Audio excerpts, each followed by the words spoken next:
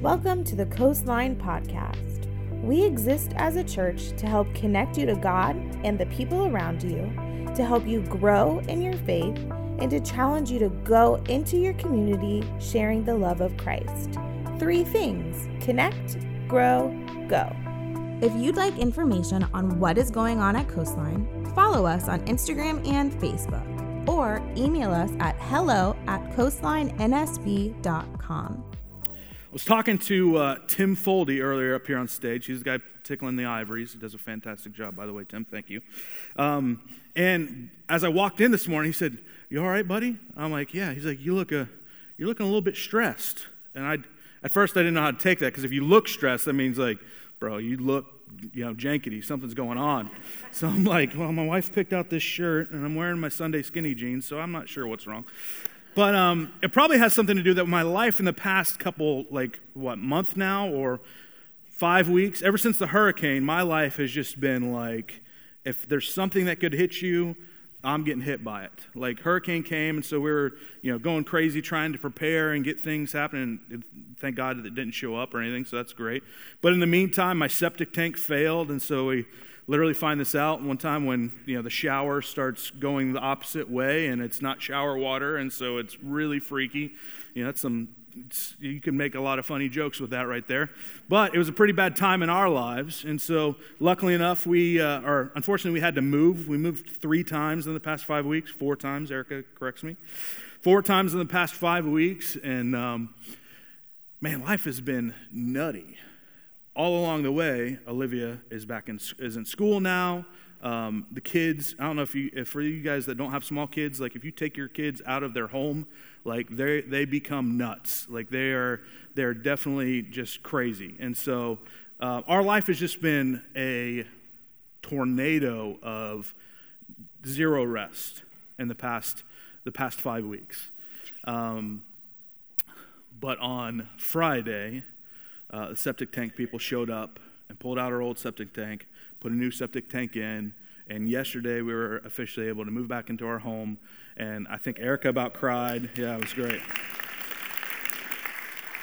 Erica cried, and it was it feels really good to sleep in your own bed. How many of you guys just hate like traveling because you got to sleep in someone else's bed, and it's just uncomfortable, and you like want to cuss all night long because you can't fall asleep? We'll pray for you, but that's been me. But in the midst of this, one of the things that I started to get the job to do, Erica would ask me every so often and say, "Hey, can you take Olivia to school today?" And I've got a 5-year-old. She's a kindergartner, and she loves being at school, but hates going to school, which is very odd. And so I would wake up and have to drive her like 30 minutes to where her school is. We'd get in the truck and we'd go, and I'm talking to her, and she's excited about it. Everything is good. But then when we get there, something switches. When we get out of the truck, we pull into the fast lane or whatever, and we just get out for a couple seconds, and all I got to do is walk her up to a door, and she's supposed to go through the door into her classroom. We get all the way to the door, and she just will not go in, like refuses. I'm like, no. I'm like pushing her. She's like, Daddy. I'm like, what is wrong? She's like, I'm afraid. I'm like, you've been at school for 5 weeks now. You know all these people. You're saying hi to, like, how are you afraid? I don't want to go in. Baby, you got to go in. So she said, I'm not going in. She just stopped. And so I had to get her back in the truck, put her in the car seat, park the truck down in the parking lot, had to walk over into the school office and get a name tag on, and security is so tight, which is good. But it's like a 20-minute ordeal. Get a note from the thing saying she's late. I'm like, she's late. You can tell because she's walking in late. We get all this, and come to find out, her classroom is literally just on the other side of the door. And so after this 25-minute ordeal, I walk in, we go through the door, and it's like 2 steps to where she has to go. And I about lost it because it was serious. But it reminded me of, like, sometimes that's kind of how we live life, right? Like, God's taking care of us. He's working things out, and all along the way, we're excited, when we know he's in the car with us or when he's taking care of us. But then, like, the moment, like, it goes to, like, okay, I need you to go and just take this next step on your own, like we can kind of freak out a little bit, right? We can, what? You know, I don't know if I want to do this. There's the fear of, anybody here have the fear of the unknown? Isn't there something like, I saw, what's FOMO? No, that's fear of missing out. That's different. I don't know what this would be, but fear of the unknown. Don't want to go in, don't want to take the next step. But I think specifically when it comes to us as followers of Christ, when it comes to, if we're supposed to do what Jesus has called us to do, one of the things that he has called us to do is go, is to take the next step, is to have faith in him, to have faith that what's coming next as we continue to pursue him and choose him in the situations, he's going to work it all for good. But not only that, as followers of Christ, he's also kind of given us a mission, if you will, to be a part of what this is, the church, not just Coastline Church, but the church, and going out and introducing other people to him. So not only has he called us to have faith and to follow him, he's also called us to be a part of the mission and to go out. And he's done this in a couple different ways. We read about it in a couple different places in the Bible. The first one is the book of Mark, chapter 16, verse 15 and 16. It says this. It says, and then he told them, what is it? Go. You guys are a little bit quiet. Hold on, so let's try it again. Here we go. And then he told them, go into all the world, preach the good news to everyone. Anyone who believes and is baptized will be saved, but anyone who refuses to believe will be condemned. Matthew 28 says it just a little bit differently in verse 18 to 20. It says that Jesus came and told his disciples, I have been given all authority in heaven and earth. Therefore, that was way better that time. You guys are great. Go and make disciples of all the nations, baptizing them in the name of the Father and the Son and the Holy Spirit. Teach these new disciples to obey all the commands I have given you, and be sure of this, and this is the part that I think is incredibly important. Be sure of this, I am with you always, even to the end of the age. This is extra. I'm thinking about Olivia and her fear of going unless her daddy is with her. See, as soon as your daddy's with you, it's a completely different story. It's like I can do whatever. Here Jesus is saying, is like when it comes time for you to take your faith step, when it comes time for you to be a part of this mission, go and know that I'm with you always. Jesus said this, the one that beat death and the grave. Go. I can't help but think when he is saying this is at the end of kind of his time here on this earth. He's about ready to ascend to heaven. And so he's spending time with his disciples. And he's telling them, I want you to go. I can't help but think from the perspective of Peter for just a little bit. Because for Peter, this wasn't just the last words that Jesus would speak to him. This was also the first words of how he met him, right? Because if you remember, Peter was one of the very first disciples, and it says that Jesus came along and saw him. He was fishing with his brother, and he said, hey, let's get into your boat, and let's go out just a little bit. Let's move out just a little bit.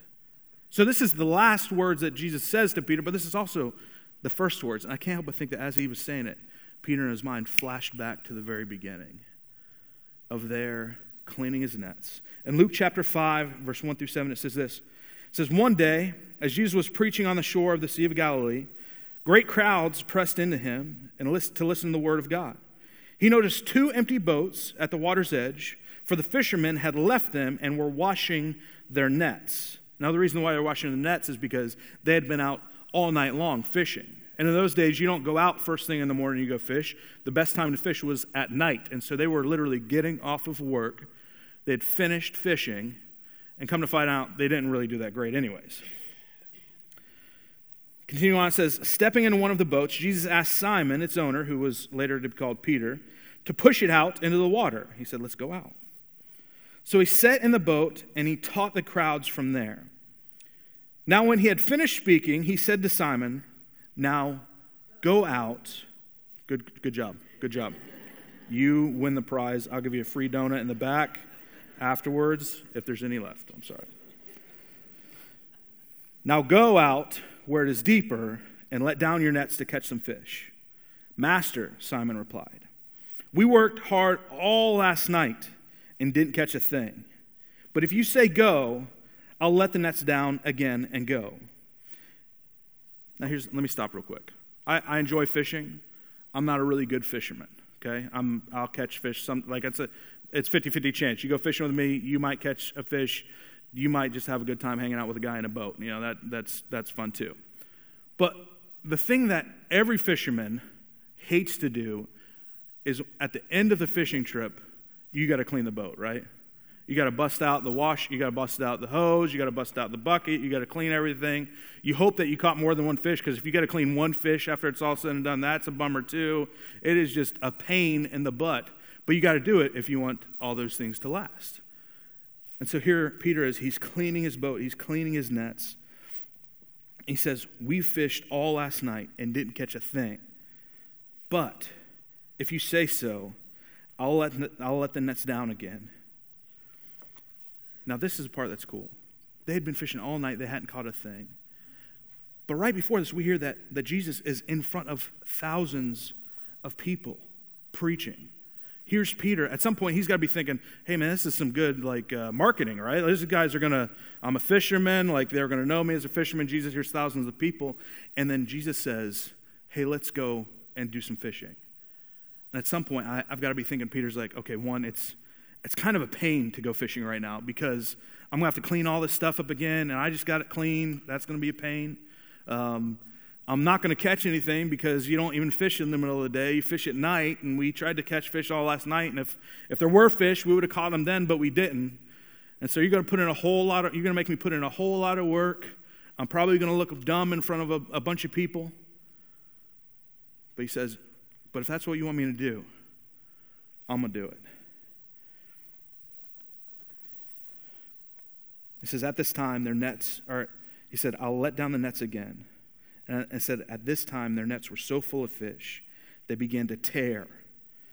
A shout for help brought their partners in with the other boat, and soon both boats were filled with fish and on the verge of sinking. I've never been on a boat that's filled with fish almost about ready to sink. I'd be down for that. I'm ready. But I got to be thinking, this is a time in Peter's life in which his life is completely changed forever, because I guarantee that had never happened before. He had never fished all night long, not caught a dang thing, and then the next day, in the middle of the day, put his nets down and almost capsized his boat and his buddy's boat. Had never happened. But that miracle happened because he chose to go and do what God had called him to do. Jesus came and says, let's go fishing. Let's go put our nets down, and let's see what's going to happen. I'm going to tell you right now, if you don't get anything out of this sermon, get this. I believe very much that the Holy Spirit gave me this sentence. If you want to write it down, you can. For you, for today. I think it was also while I was taking Olivia to school, so that's another time. Faith will get you farther than wisdom will. I'm going to tell you right now that faith will get you farther in life than wisdom will. When Eric and I went to plant Coastline Church, man, we had a plan. We had a business plan. We said, this is what the schedule is going to be. This is what we're going to do over the course of the next 12 months. We had a plan. We had done church before, and we said, we know this is the way to do it. And none of it worked out that way. Not one thing. But every time that we took a step of faith, Jesus showed up in a huge way. Every time we took a step of faith, Jesus showed up in a huge way. I can tell you story after story after story of people in our church, part of our church family, that have chosen faith and went farther than what their wisdom told them they would. Faith will get you farther than wisdom will. One person comes to mind specifically. His name's Eric Lancaster. Eric's been a great friend to me for a number of years.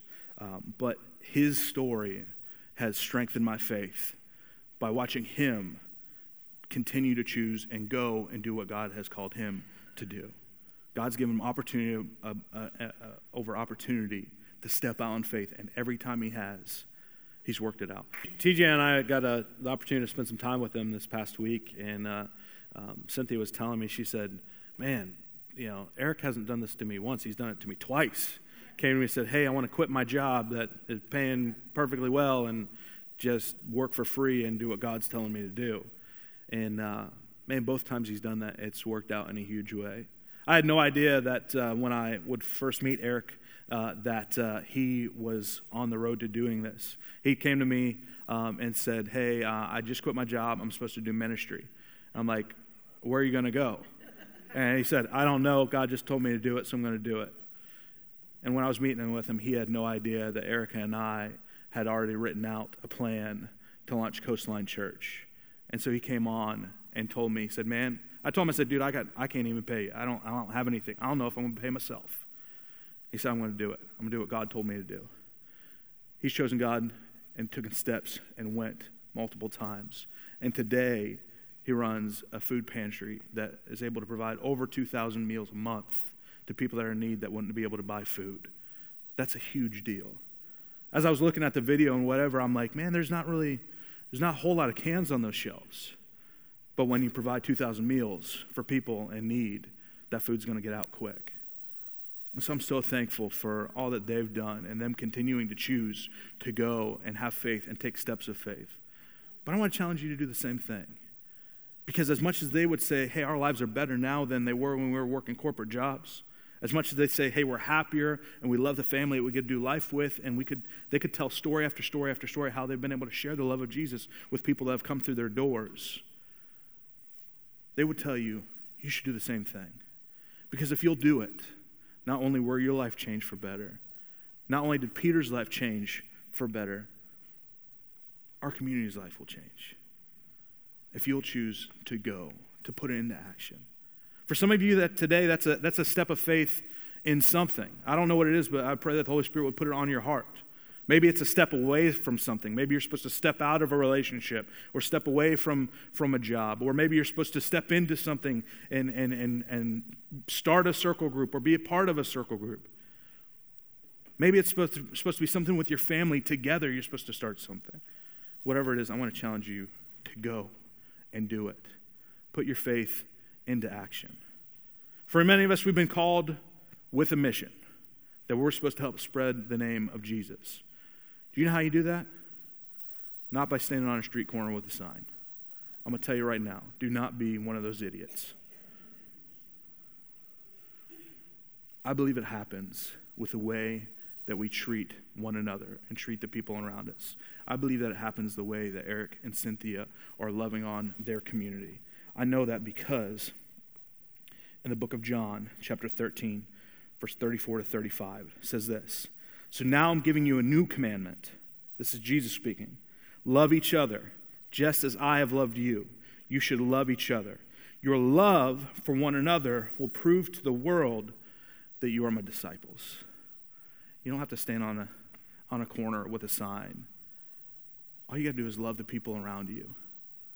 For some of us, we're scared to try to talk to people about our faith. Talk to other people about Jesus. We think, the world today says, man, that's something private. That's like politics. Well, that's how politics were years ago, right? I saw you roll in with your Volvo and your, Feel the Burn 2016 sticker, right? We put that stuff right on the front of, no offense if by any ways you supported Bernie Sanders. That's not what I was trying to say, but we'll put that up forward. But when it comes to our faith, when it comes to telling someone else about Jesus, we kind of shut down. I want to tell you, that doesn't have to be the case. You don't have to know everything. You don't have to have it all together. Your life doesn't have to be perfect for you to tell stories about what Jesus has done in your life.